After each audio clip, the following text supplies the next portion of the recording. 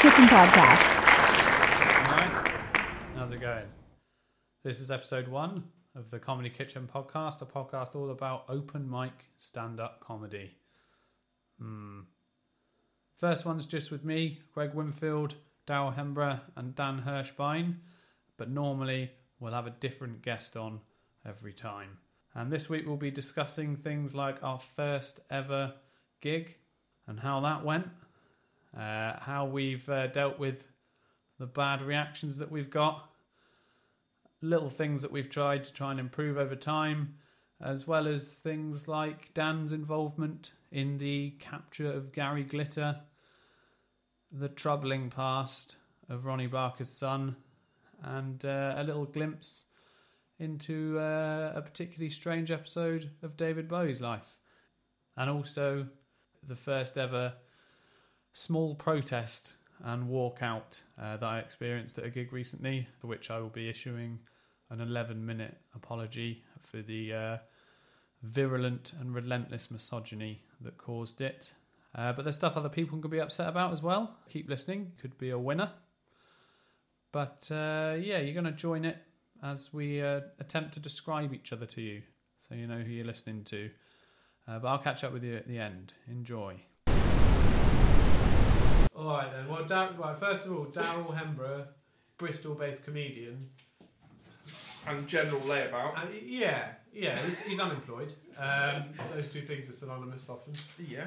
And has what Mishka Shabali described as a glorious cranium. Was it a glorious cranium? I'm pretty sure it was. Yeah. He's a unique looking fella. What you need to do to understand Daryl, and pretty much all that he's worth, is watch the Goonies. or Google Pfeiffer syndrome. Could you spell it, Daryl? Because he looks like he can't spell it, but he definitely can. Look up! Fucking hell. I can't spell it. I'd be like Michelle. Is it spelled like Michelle Pfeiffer? Is it like? Yeah, it is actually. My name's Michelle, but there you go. So it's Pfeiffer syndrome. He looks exactly like Michelle Pfeiffer, in a way. If she was a very bad accident. Yay! Now, I don't sign up to what's happening here. Expand on this, Daryl. No, he's going to stay all Look be up. quiet in the corner there. I'm too retarded. I'm too retarded to say anything. As far as I know, Daryl syndrome is purely physical. We are looking to get it called Daryl syndrome. Daryl syndrome, yes. On the back of this podcast. Maybe that again should be the title. Daryl syndrome. Everything that I have should be called that. Yeah. All together. Well, against all odds, I mean, you are, as far as I know, the only comedian with no voice in the world, as far as I know. I've not Googled it because it's challenging to look at, isn't it? No. You're worried about the image search that comes back. Yeah, it's a really confusing erection. Hang on. We nearly killed him. He's not got long.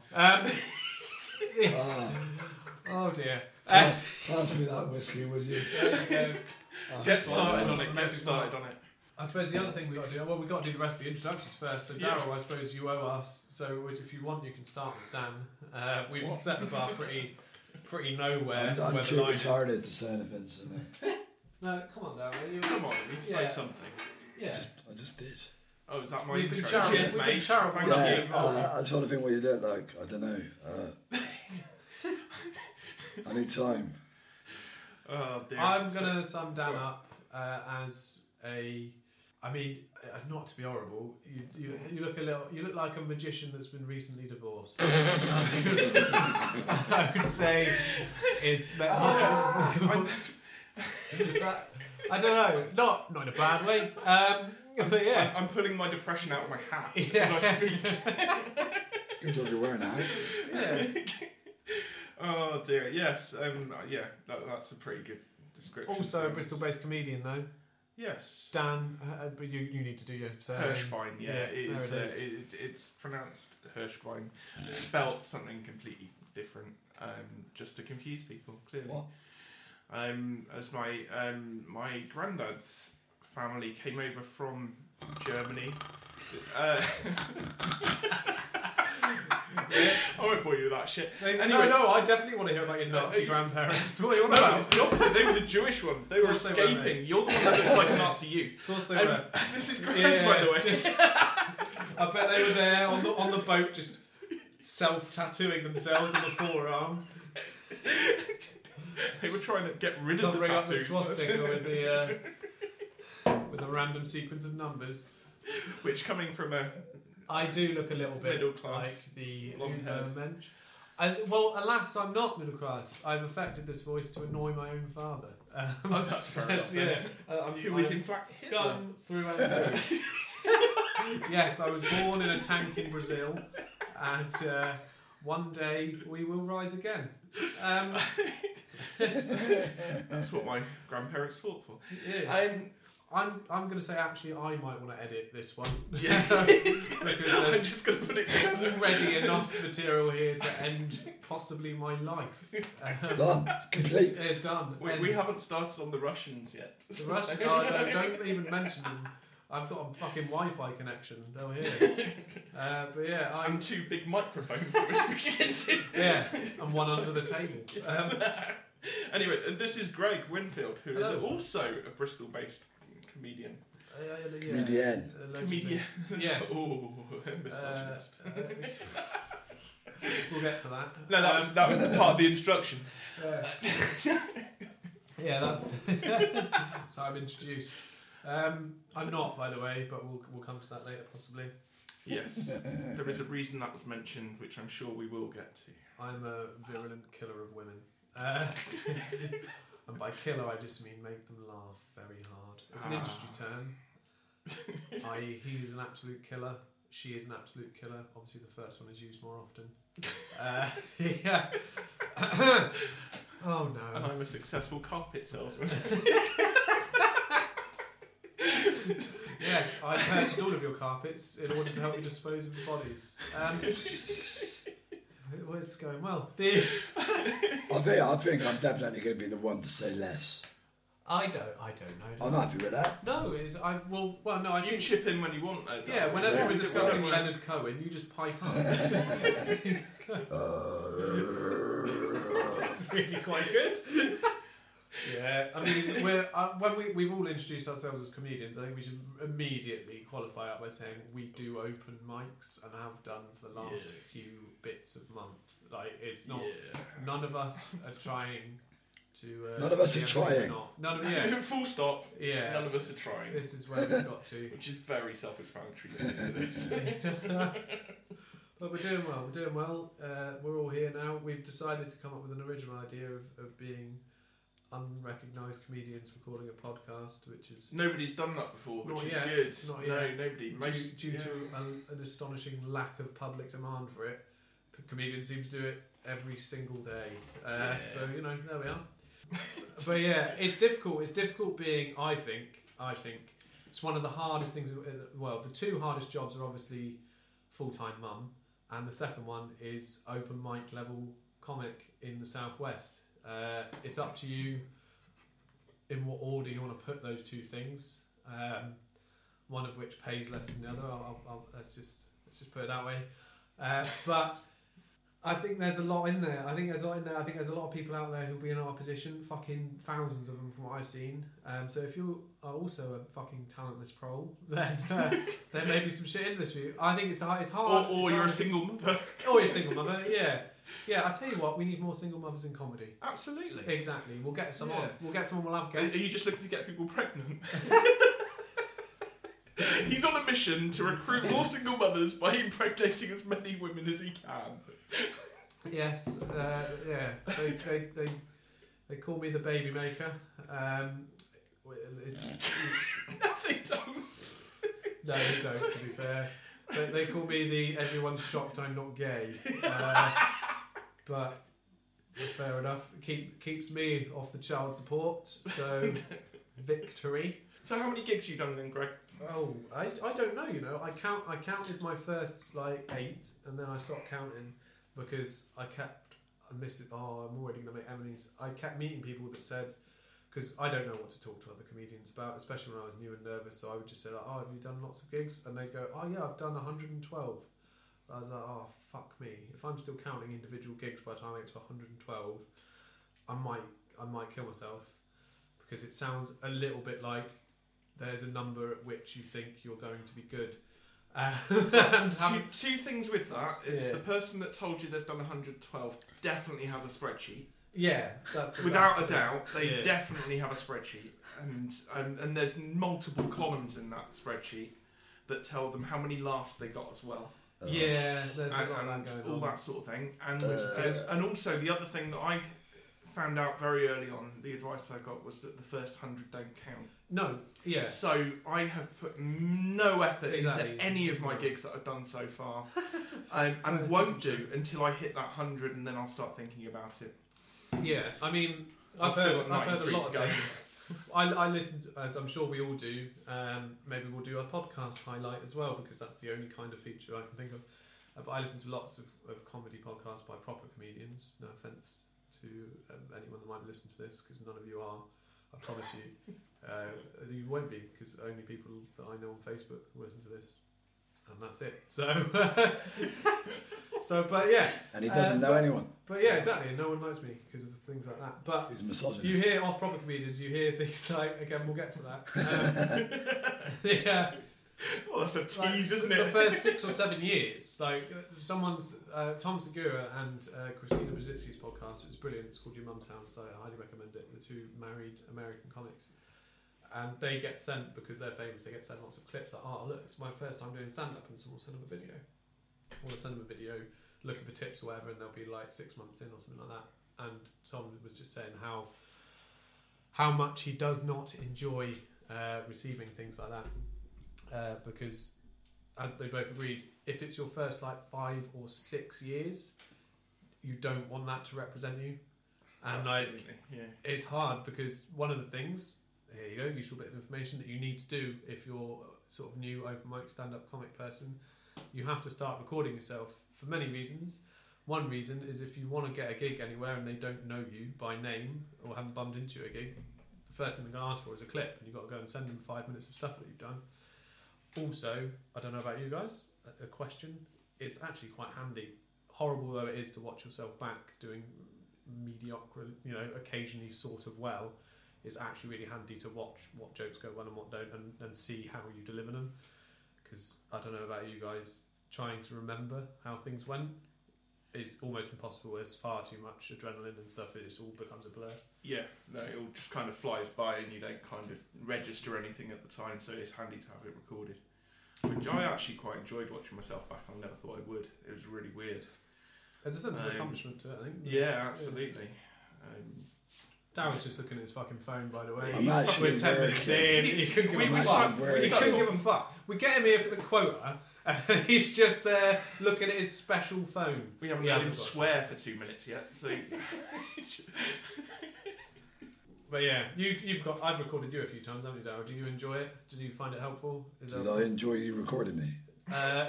This wasn't a gig, by the way. This isn't just at his house having a quick. By the way, if you try and search for Pfeiffer syndrome pornography, I've not done that. Shall we do that live? It might exist. I don't know. And if it does exist, there's a 1 in 10 chance that Daryl is in it, because it's quite rare, I believe. But yeah, a quick tip for that is you need to turn the volume up a little. Volume up, contrast down. Yes. So, recordings useful. Yeah, apparently. Yeah. I've recorded you a few times. You have, yeah. I think we've all recorded each other, actually. Yeah, at some point, I think. Yeah. I recorded your wanking hand gesture. Yeah. Oh, Daryl likes to zoom in on set. I tell you what else Daryl likes to do when he's been asked to record my sets is fucking chip in quite often, which is super helpful. Like a running commentary. Yeah, Daryl, I just need a couple minutes that I can use, just a couple clean minutes. There'll be Daryl in the background. Yeah, but I'm also a fan watching you. Yeah, no. In the audience. It's nice. I should start, yeah. It's It adds to the experience. It does. And It gives me a you need chance to do some crowd work with someone who I know, which counts. But yeah, someone who I know that everyone else in the audience, should I say anything mean about, will immediately think I am a cunt. Like, Daryl has got a free pass to say anything. There's no way back. There's no way back. Let him shout out. He doesn't know what he's doing. And to be fair, everybody knows Daryl. Yeah, Daryl. To be fair, Daryl Hembrough is probably the most known person on the Bristol open mic comedy scene. Recognisable in that you're not going to forget his act you've seen, and that's not astonishing as well. Yeah, he's fantastic. We are big. Me and Greg genuinely are big fans. Yeah, of Daryl. He is brilliant. He is very good. And he's just been sick into his own mouth. Stop sucking it off. Yeah, no, he's all right. To be fair. After that glowing reference, as we all do, got a lot of work to put in, but that's fine. We've got many years to hone all this utter dirge.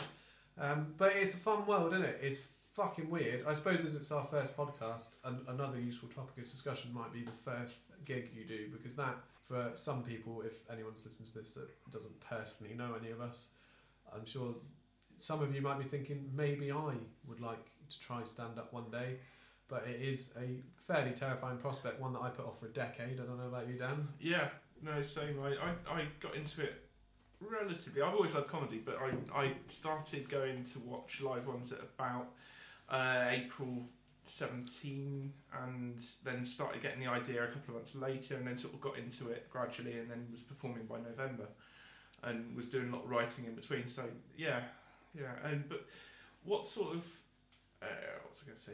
What sort of things got you into it then? What sort of things? It's hard to tell. Like I've always been a little bit of a comedy nerd, as everyone says, but a few people practice. But yeah, I've always loved it. I've watched a huge amount, and I suppose at like secondary school age, looking as I do, which is challenging. You're sat opposite Daryl. I know. I realise what I'm saying, but most people won't see a Daryl in a day, but they will see a fucking weird-looking ginger person, and it's far more acceptable to look shocked at me than it is at Daryl. So yeah, like around secondary school age, it's the classic cliche, but I realise that it's far easier to be funny than it is to be cool or attractive. So I developed my thing and swiftly became the person in the class that would comedically point out errors that the teacher may have made. I mean, I can't basically. I'm real horrible. It's just a twat that no one likes. But funniness is brilliant because it ingratiates you with the people that are capable of bullying you, and also creates a sort of trust in the less attractive females that may be within your grasp. So yeah, it's what I based my whole fucking life on from about the age of 12. Really, was the ability to be the funny one in a group, which has not done well for me at all. But yeah, so that's where it probably started. You're funny. I disagree. Exactly. I've met your missus, and she's lovely. She is lovely. Ironically, just does not find me funny at all, which is the only reason she's around. She's the one person in my life that I don't have to try and impress, and therefore I'm mildly acceptable around. Because as people will have been able to tell from the last 10 minutes or whatever, I will say things that are very unpleasant because I find. But I'll be honest, my priority in life is to be amused by other people and hopefully amuse them, which I think is horrible and sociopathic.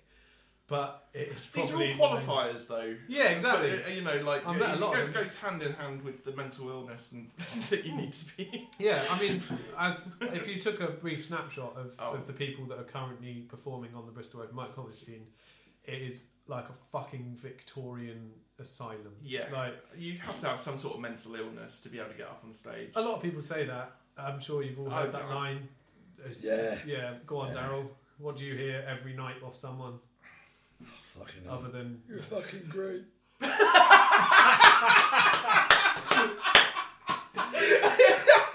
Daryl actually does. He does hear that. Yeah. Or something like that. I've never heard that ever. No. Daryl usually hears it because it's part of his Make-A-Wish Foundation night out. But no, Daryl does get a lot of compliments, which is nice. As well he should. And I'm still single. Yeah. So has this turned into a dating podcast? He's single, but in about 6 pieces. He's a multiple single. Yeah. He's everything you could ever want in a man, and it's got several things within a man. A lot of people will say it's like that must, people say how frightening it is, or it's like the last thing they'd ever do, or it's like I don't understand if you do that. I tell you what I heard a couple of weeks ago. I heard, you guys have got the hardest job. You guys got the hardest job, and this was at a night where this person had just performed deaf poetry. So you can tell really that people fear this, don't they? They fear this quite a lot, and I'm sure I did. I was intimidated by the fact that obviously the people that are actually doing it are so incredibly skilled, and I arrogantly have decided that maybe that could be me one day. I think it's safe to say that the main reason I do it is because of the antidepressants. Yes. It's been prescribed. They really take off the edge. Yeah. When you're on stage. Yeah, it really does help, It's good timing because I started comedy as I started antidepressants. It's no coincidence. Really? It's really no coincidence. I'm exactly the same. I think I'm doing it instead of you'll get there, mate. You'll qualify it's this one or day. don't get out of bed.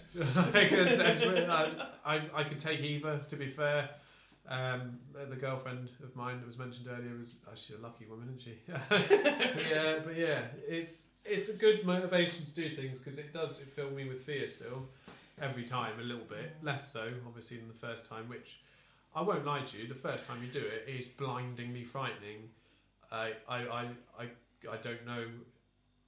I've done lots of silly things in my life. That is by far the most worked up I've been about something before I did it.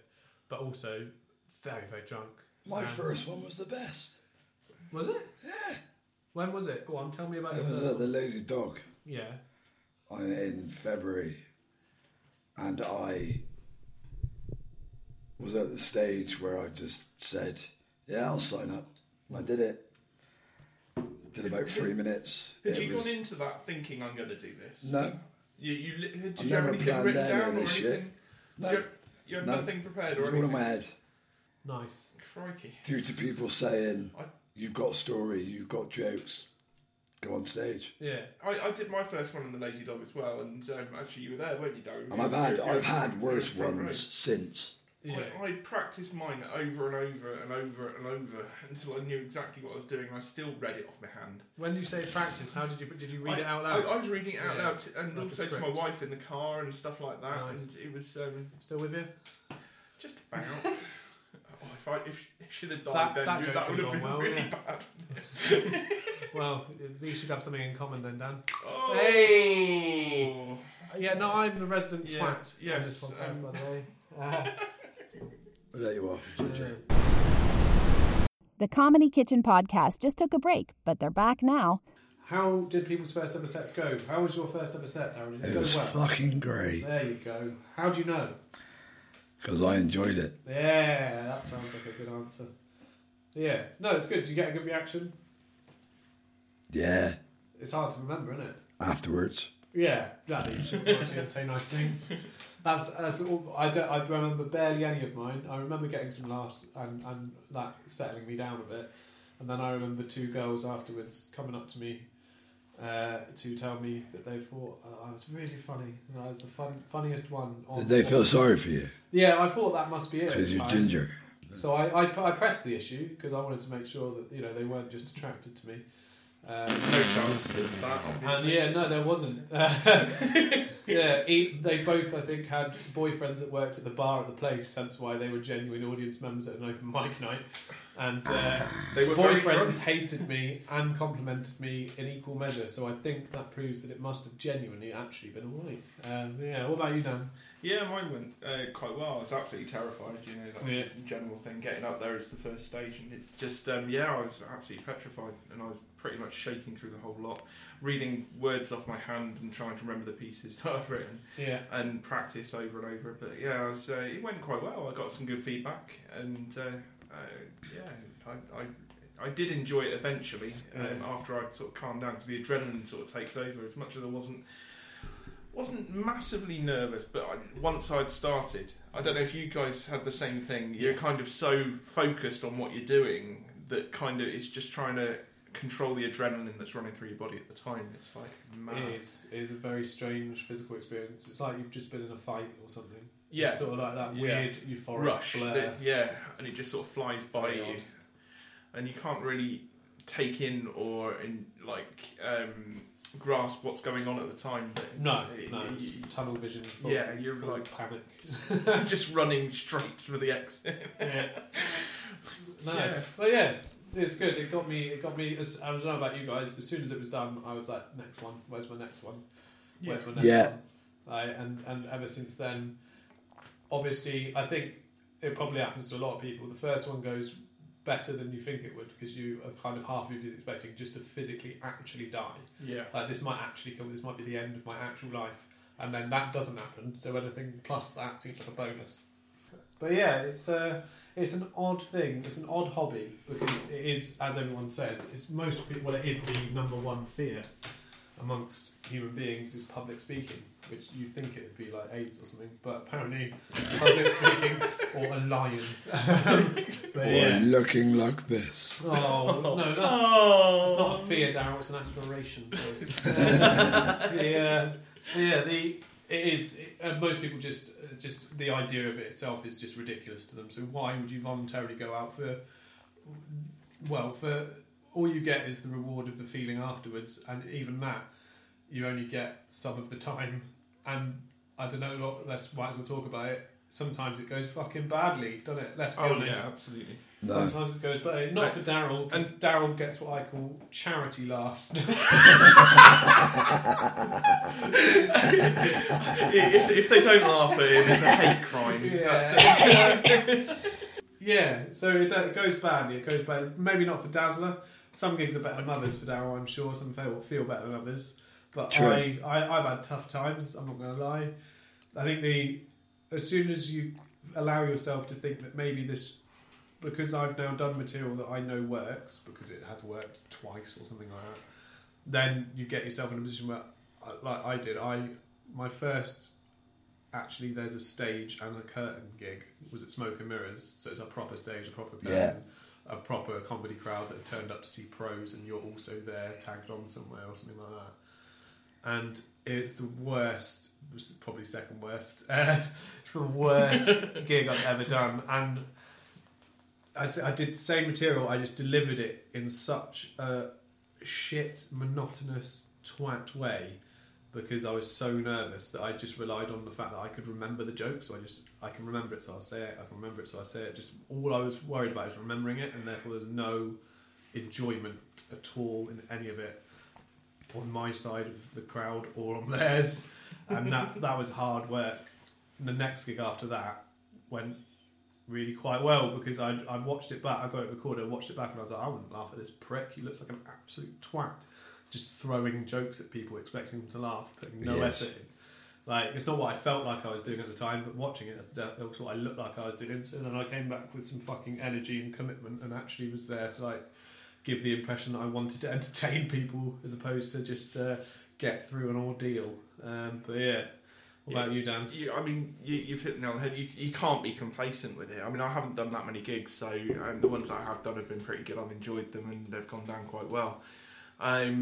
But that just means that the next one's going to be complete wank. So if you let, that's, but you've got to learn from it, as you say. If you video them and have a look and see what you can improve, because my first couple, the jokes hit, and and they were fine, but you could tell I was so nervous that the performance wasn't there because I was too focused on, trying to remember what I was doing and trying not to think about what I was doing at the same time because I'd have just sort of forgotten everything. The performance just wasn't there. And then in the last few that I've done, I've been a lot more relaxed, a lot more sort of laid back, and managed to enjoy it a lot more. Yeah. And I think that makes a big difference because that then puts the audience at ease as well. Yeah. And if the audience are with you and not in a sympathisy sort of way, always nervous, it's his first time, then, if they can enjoy it a lot more and not be on edge. Yeah, but there's a lot of that. As an audience member of comedy, much more than I've been a participant, that is probably a feeling you notice a lot. As soon as you feel worried for another person, it's very hard to laugh at them. Sincerely. Yeah, exactly. I'm a big proponent of throwing out the excessive laugh at open mic nights. If I recognise someone is taking time and effort to say a joke, which is a good joke, but just delivered flatly or whatever, I'll give them a laugh because I think you put the effort in, so will I. Which sounds really disingenuous and massively condescending, but most open mic nights, let's be honest, are 8 comics watching one other comic, and two people that have got there by accident or someone's mates.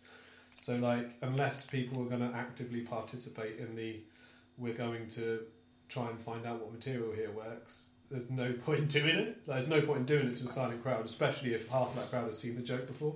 I totally agree with that. My first gig, I forgot, and I just remembered, is I was playing to 3 rows of empty chairs. Yeah.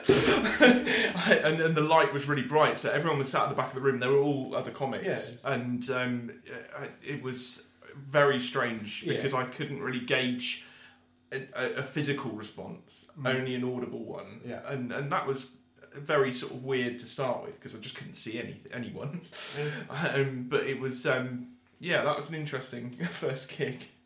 It was nicer with the second one, which was only a few days after that, where it was slightly better lit for the actual room, so I could see people's reactions going down genuinely.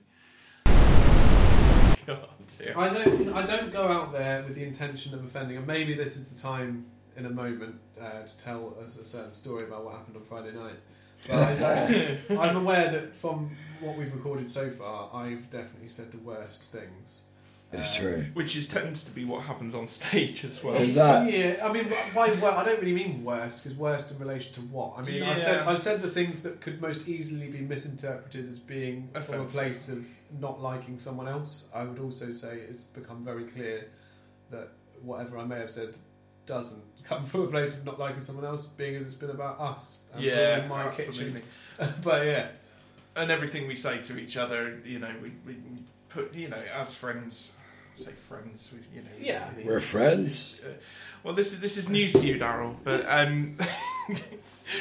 it doesn't come from an offensive place, and everything that we say comes from a truthful place. Truthful. Depends. I'm going to say no. No, to that. I'm going to say most certainly not. No. Always. Sometimes yes. Often no. There'll be a truth buried in there somewhere. Often that truth is, isn't it better to be laughing at something than being a miserable cunt about it? And if you're offended, those are not the only two positions to take. But if you are offended by that, then you are a miserable cunt. Is that what you're going to take from that? I'm not going to somehow imply that anything I say with the intention of being funny is automatically okay because I had the intention of being funny, but I am also going to actually say that. Because if your intention is to be funny, you're trying to do something positive. Unless what you're trying to do is make other people hate other people. And even then it's okay, because it's fine to hate morons. I occasionally hate morons.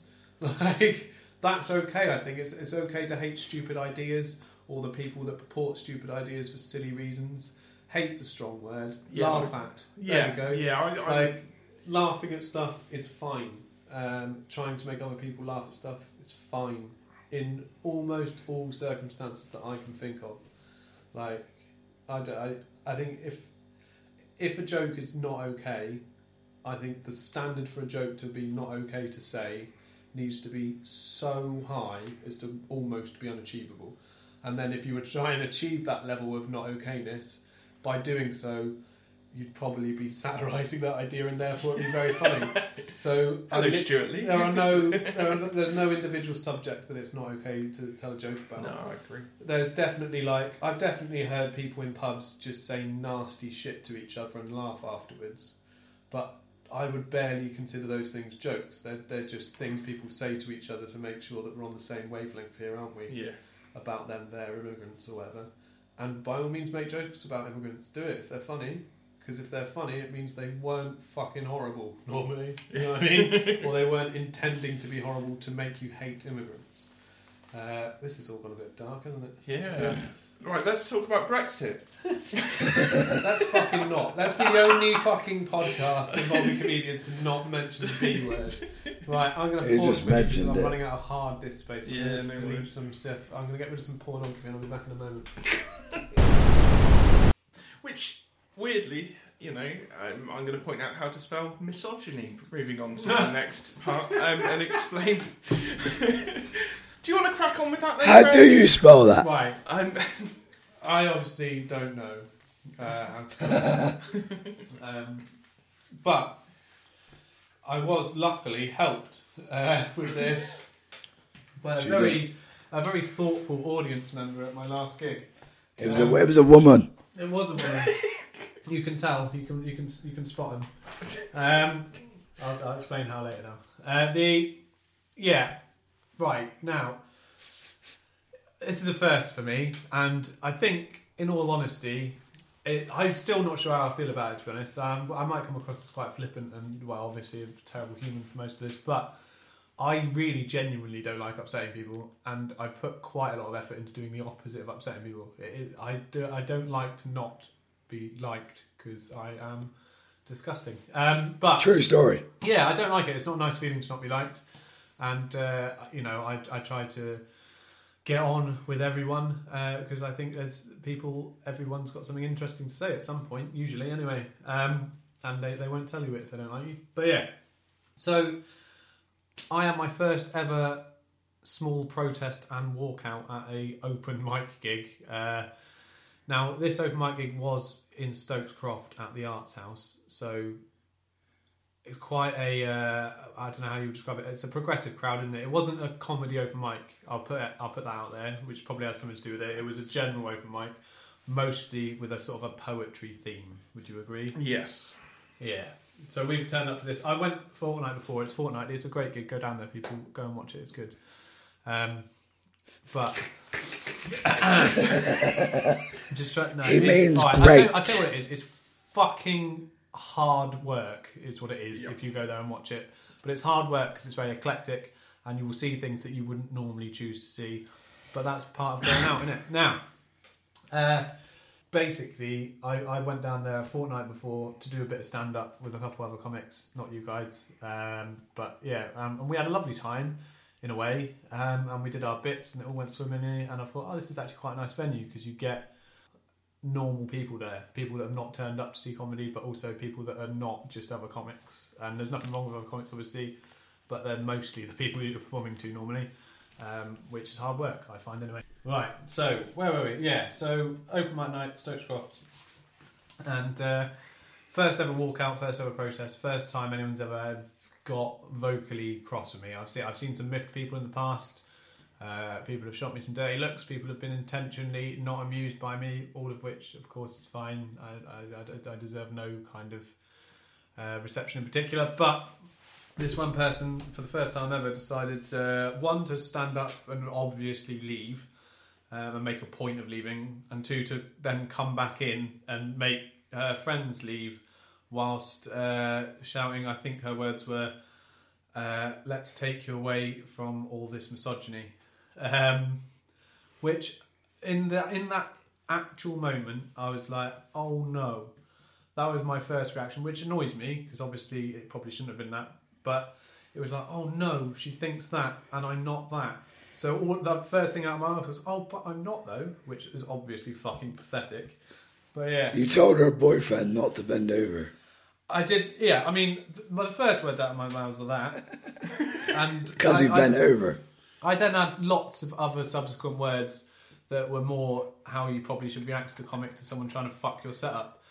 I won't do bits and or tell you bits and riffs that I did or whatever you want to call them, because who the fuck wants to listen to that? But I did what I would consider a reasonably good job of distracting people from the fact that this person was trying to destroy my set and make them laugh at other things instead. But not as good a job as I would have hoped to have done, because I was at the time feeling like, oh shit, I am the bad guy here, because someone else had told me that was the case. But I tell you what, I've actually, as a result, I have prepared a short apology. Which I think it's important. It's true. It's important to read that. So if you don't mind. No, you crack on. And if that person's listening, and there's no chance they will be, but if anyone else is listening and they've heard so far that I've been called a misogynist and therefore believes that to be so, I apologise to you too, and I suppose this apology goes out to you. So bear with me here, but I've written this down. Okay, so it's not very fluid. I'm right. It's not very good, but it comes from the heart. At a gig last week, I was called a misogynist and caused a small protest and walkout. Obviously, we've already heard that, but I wasn't expecting to intro this. But let's not worry about that. I know that that's one of the big three now: pedo, racist, misogynist. The three most powerful and debilitating labels out there. I'm not saying they're in any particular order, even. It's not my place, obviously. But this incident has given me real pause for thought, and I've since had a chance to consider what I did and said that evening, and the effect... Sorry. It's hard. And the effect... Oh, sorry. And the effect that I had. And as such, I've prepared a statement which, if it's okay with everyone, and if only if it's okay with everyone else, I'll now read to you, in the hope that we can all heal and grow. Please stop smiling, Daryl. It's comedy's not about laughter anymore. On the evening of June 22nd, I took to the stage at the Arts House in Stokescroft. This was my first mistake. Come on, guys. Come on. But nonetheless, I approached the poorly functioning microphone with the intention of telling a short but poignant joke about me wanking. A joke by its very nature that included no women. And which I therefore decided at the time could not reasonably be seen as woman-hating. In the same way that a joke about Frosties cannot reasonably be interpreted as Holocaust denial. It is my sincere belief that there were barely any sugar-coated flakes of corn in Bergen-Belsen. But, as ever, I will be willing to rescind that analogy if anyone, here or elsewhere, ever disagrees in any way with what I've just said. Returning to the original issue, I now realise that I'm entirely in the wrong, and that the woman who raised the issue of my inherent misogyny and its expression in my wanking joke is entirely correct. As it would be utterly unacceptable for a man, yuck, such as myself, to in any way disagree and or defend my dirty, dick-toking, chromosome-carrying, wanking totem of oppression that was my joke, that spilled so recklessly from my ignorant mouth. A joke performed with what, at the time, I believed to be within a context, with an implied intent, clear meaning, and use of nuance. I have since learned that the terms context, intent, meaning, and nuance are just patriarchal code words for rape. Rape is a word, of course, that I should never use. But, as I mentioned earlier, I must now become the misogynist that woman, rightly of course, believed me to be, or I would be contradicting a woman in possession of a clever-sounding word. And that word, ladies, is misogyny. Something which I will now wholeheartedly embrace in order to vindicate that woman's accusation. As a result, I've discarded all of my previous material and will now present you with a series of jokes utterly devoid of anything but hatred and bile. By now, of course, you will know that there will only be one way to interpret them, so please do not try to understand them. Just go with your initial reaction based on your postmodern neo-Marxist ideologies, which is, of course, the only ideology that isn't just veiled Nazism. And be sure, ladies and gentlemen, that anyone deviating from that pattern of thought should be expunged from public discourse.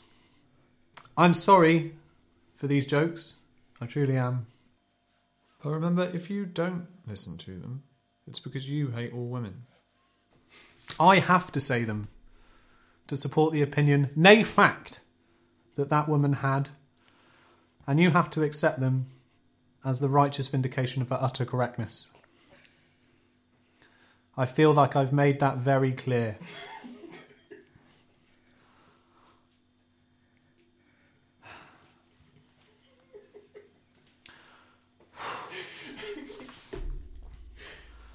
I'm just going to prepare for the jokes I'm about to say. Misogyny doesn't always come that easily to me, so I'm just going to shout at my own penis for a moment. Let's fucking do this! Okay. Good evening, gentlemen. I wholeheartedly agree with everything that has ever been said by a famous rapper. Except when pleading guilty to a wide variety of sexual assaults, where they were obviously framed, sometimes multiply framed. I, of course, open myself up to accusations of cultural appropriation of a predominantly black art form by mentioning rap, and in keeping with my newfound ability to submit to accusations and simultaneously apologise and compound them, I am and am not sorry for this simultaneously. Eazy-E is my favourite rapper, who sadly was cruelly taken from us too soon after contracting AIDS from unprotected sex with other men. Gay sex is now my favourite type of sex, as it involves no women, who disgust me. Almost as much as gay sex disgusts me, as because I am straight, I must therefore be a homophobe, as I have mentioned gay people. Homophobe is now out of the big three due to the nagging nature of loudmouth women banging on about their apparent struggle. I don't think you're taking this seriously. I long for the day a new AIDS virus mutates that targets only women. Although I'd also be saddened by this, as it would no doubt lead to a rise in gay sex between men. And as previously mentioned, I despise this. I despise this by dint of my own straightness, and therefore automatic homophobia. Homophobia, no doubt, which is caused by a latent desire to suck some dicks. So I'll reserve judgment on how I'll react after what will become known as the freedom virus takes hold and decimates half of the population. The worst half of the population. The female half of the population. Yay. In the meantime, I plan on holding doors open for women out of apparent politeness, and as they scowl at me for this patriarchal straight arm salute to the one true God, Bill Cosby, I'll whisper, the pay gap is a myth. You get paid exactly the same for the same job. By law, a concept invented by men, along with all other concepts, except the concept of ungrateful whining. The difference in mean earnings between genders can only be usefully discussed when a multitude of variants are applied, including the free choices of women, which are free and not just due to the fact that 1990s era Lara Croft is more attractive than you. In conclusion, I now realise that I should and do hate women, as that lady said so.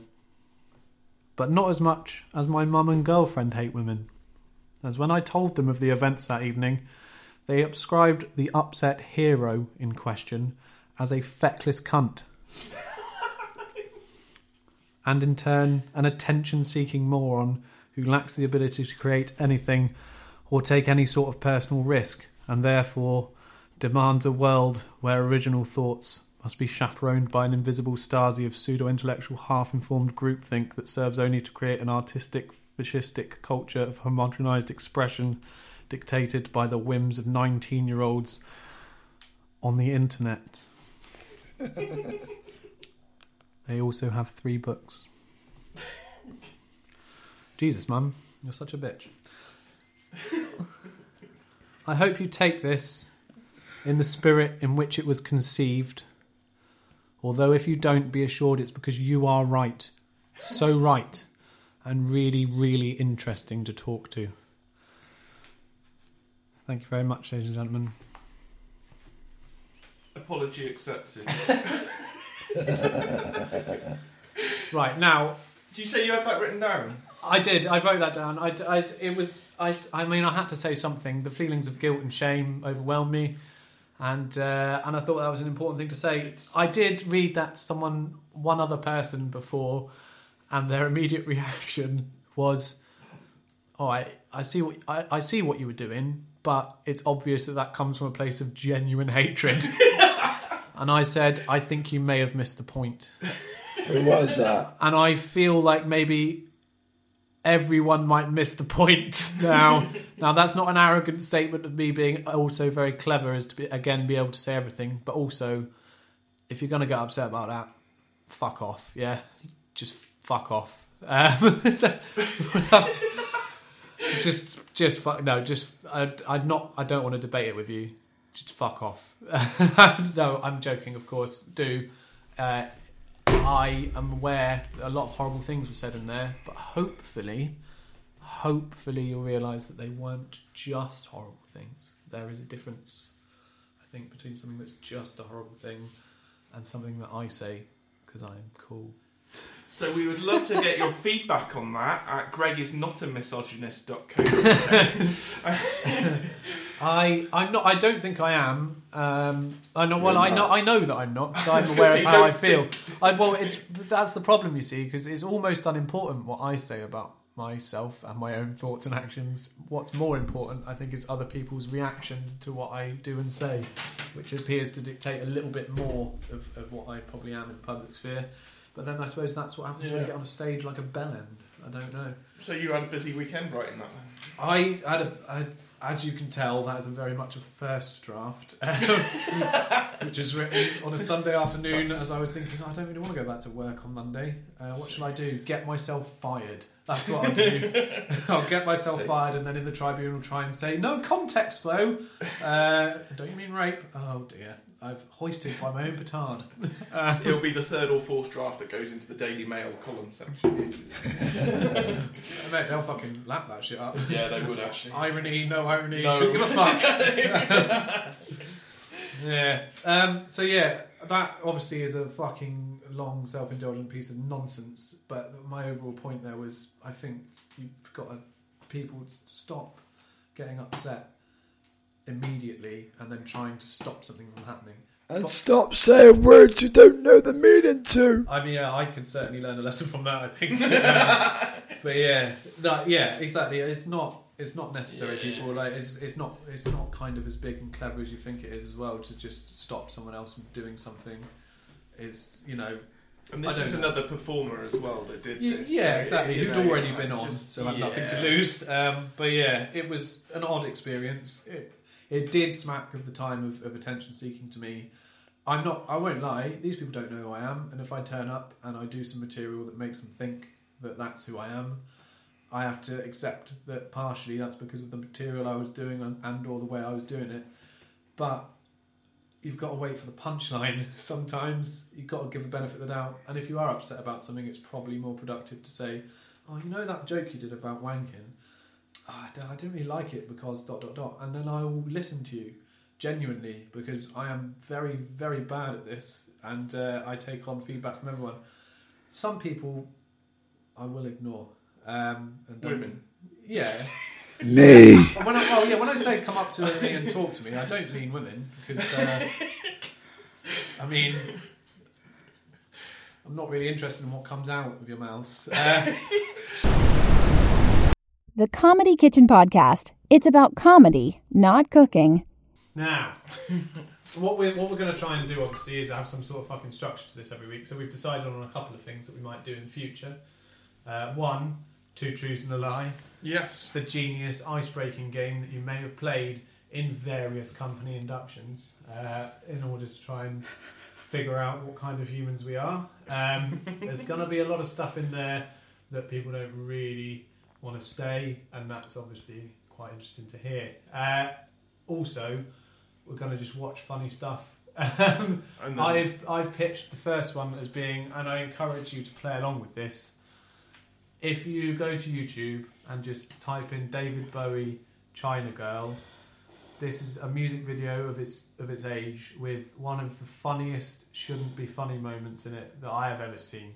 So what we're seeing here, if you're not playing along, is just classic Bowie video, basically. All right, Bowie's looking like one of the coolest humans he's ever been.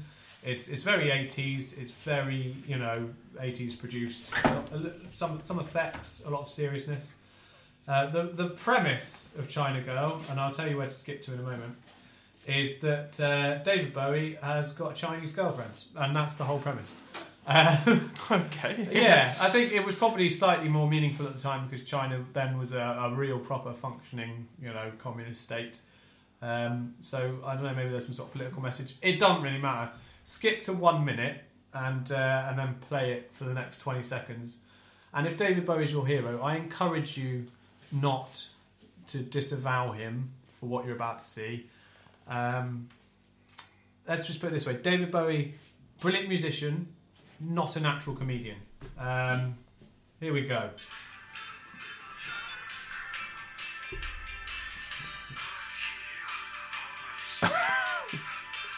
Wait for it.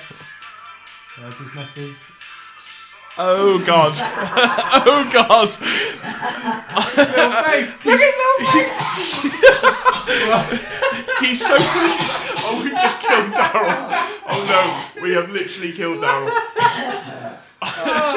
Now, who wants to be brave enough to describe what they've just seen by recently deceased, but canonised David Bowie, and he should remain so, in my opinion. It is astonishing.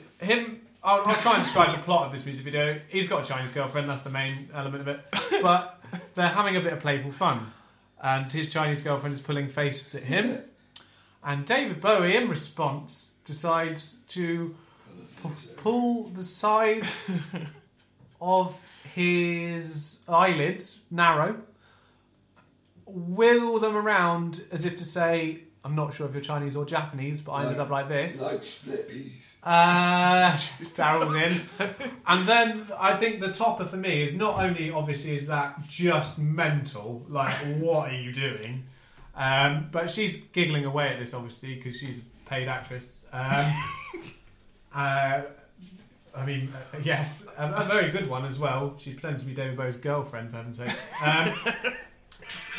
But just to have a look again, it's not the face he pulls, it's the face he pulls afterwards, which, if you watch it closely, is filled with a sudden realisation of what the fuck he has just done. So obviously some director somewhere has gone, Dave, I tell you what would be good, yeah? she's pulled a face at you. Why don't you indulge in some playground racism and pull a Asian face back at her using your fingers for eyelid tighteners? And he does this quite a lot and quite enthusiastically, and then stops doing it, cocks his head to the side as if to say, "Oh, I love you," and then does a little grin and a half-second look to camera as if to say, "Oh, God, why have you made me do that?" And then it fades out. It is, I'll be honest, one of the funniest things I've seen recently. It's only a few seconds. It choked me out. When you see it, you don't expect it. You just don't expect to see it, and you don't expect to see it with that kind of blasé, pastel-coloured sort of nothingness. It's astonishing. I think it's safe to say that it's possibly the worst thing that a 70s musician has ever done. Yes, I imagine there were DJs playing that song thinking, well, this seems a little bit racist whilst getting sucked off by a child. Not an Asian child, and that's what matters. I think Gary Glitter was appalled by the fact that happened. Yes, you're no longer in my gang, Bowie. My gang mostly made up of... that's not... That's been done. That's not bother. Although I'm a big fan of the Asians, I believe, Gary Glitter. Big fan. Big fan. That's why he went to Vietnam. Yep. Not the only reason. No. Well... He was just popular over there, wasn't he? They liked his music, obviously. Now... Child rape aside, which isn't going to be a regular segment on the show. I did actually, having said that, and what? I coincidentally was working, and this is true. I was working in Curry's, which was situated right next to PC World, the day that he put his laptop in. I'm really sorry. And I actually met him that day, and because everyone looked up to him. Oh God! I was working. So I was old enough to not be attractive to him. But I was there the day when he came in, and he was still, his height. He was all dressed up and everything. Oh, good Lord! And people were getting autographs and everything. And it was that day he put his laptop into PC World and got it looked at. Oh God! That was. I like the fact that everyone looks up to him. Well, those kids had to. Nice. Daryl Hammer, ladies and gentlemen. Yay! Daryl Hammer. You have to laugh because it's cruel if you don't.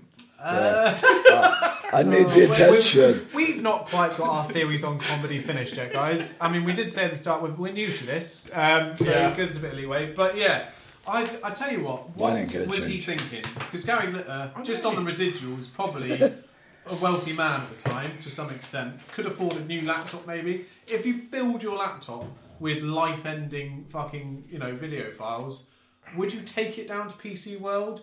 No, they're shit. They're very expensive as well. Where in the world would you take it? Oh, you wouldn't, would you? You just go, I'll start my collection anew.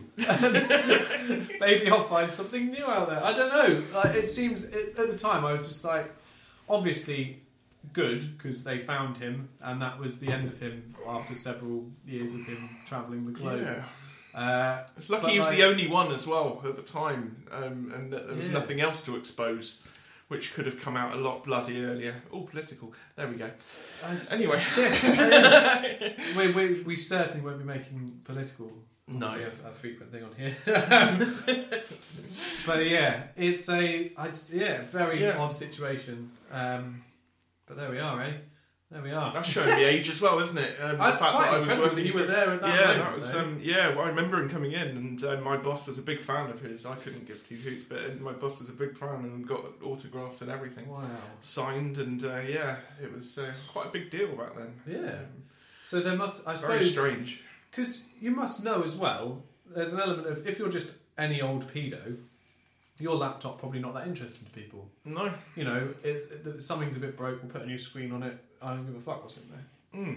If you're Gary fucking Glitter, you'll take a wander around his hard drive, won't you? That's absolutely ridiculous. He must have wanted it to happen. Yeah. He must have wanted that to happen slightly, because it's more likely it would have happened than not. I think going back then, people didn't know much about them anyway, and didn't know what with laptops because they're quite new. Not many people had them. Oh, was at it that point. far? It was back in the 90s. Oh, that's probably why I was nice. getting it fixed. It was actually worth money. It was back when selling computers made you money. Yeah. God, the good old days.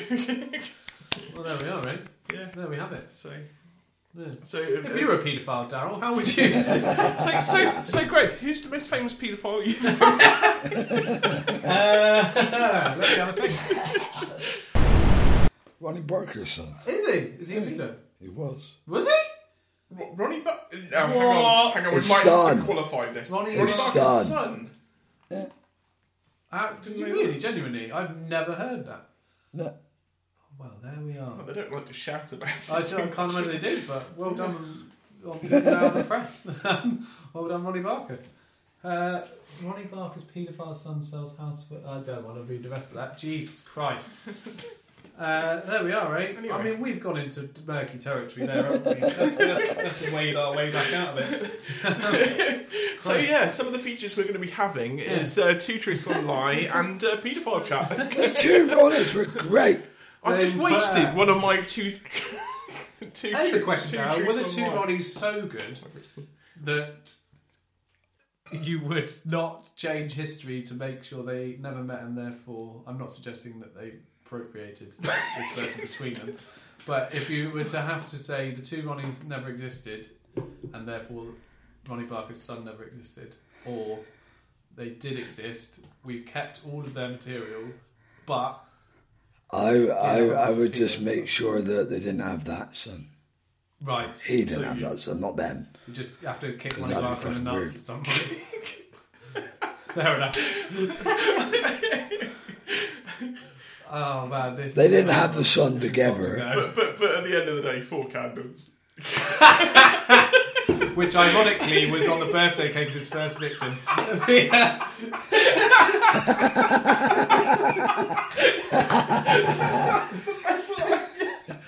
Oh, we don't want that. We can't have that.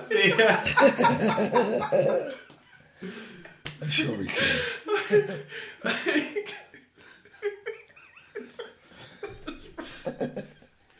Oh dear. Anywho, So yeah.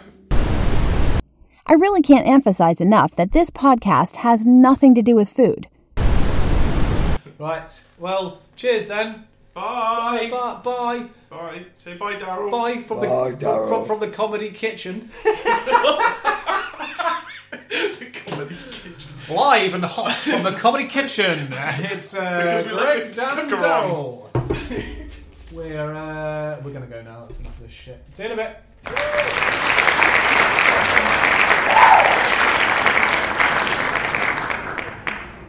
Right. Well, that's that then. Podcast number 1 done. Next week, we've got a special guest, Jack Lloyd, who'll be joining us. But between now and then, if you want to get in touch, you can go to our Facebook page. We're Comedy Kitchen Podcast on Facebook. Why not join the conversation on there? Or you can tweet us at ComKitchenPod.